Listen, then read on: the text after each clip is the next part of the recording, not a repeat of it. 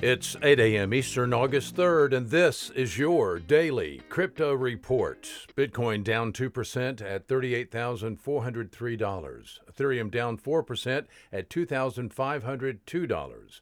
Binance Coin down 3% at $322. Those are your leaders by market cap.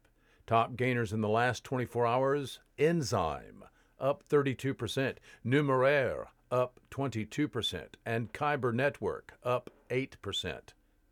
Today's episode brought to you by the folks at ungrocery.com. Visit the food people online at ungrocery.com.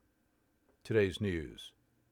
Gary Gensler, chairman of the United States Securities and Exchange Commission, is reportedly keen on bright line regulation for the country's crypto space. Gensler expressed the SEC's desire to install safeguards for crypto investors in the U.S. in a Bloomberg interview, stating, quote, "If somebody wants to speculate, that's their choice, but we have a role as a nation to protect those investors against fraud," unquote.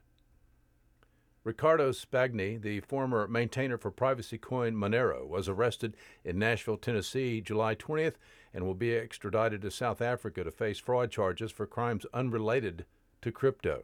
Spagni, known online as Fluffypony, is accused of stealing approximately $100,000 from his former employer, Cape Cookies, by generating false invoices from fictional entities and routing payment to his personal bank accounts between 2009 and 2011.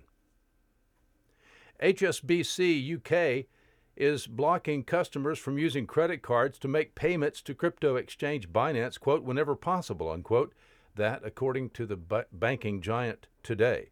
The decision follows the UK Financial Conduct Authority's June announcement that Binance was not allowed to conduct any regulated activities in the country.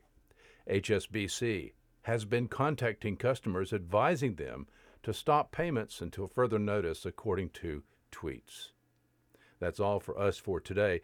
Visit us at dailycryptoreport.io for sources and for links. Find us on social media, add us to your Alexa flash briefing, and listen to us everywhere else you podcast under Daily Crypto Report.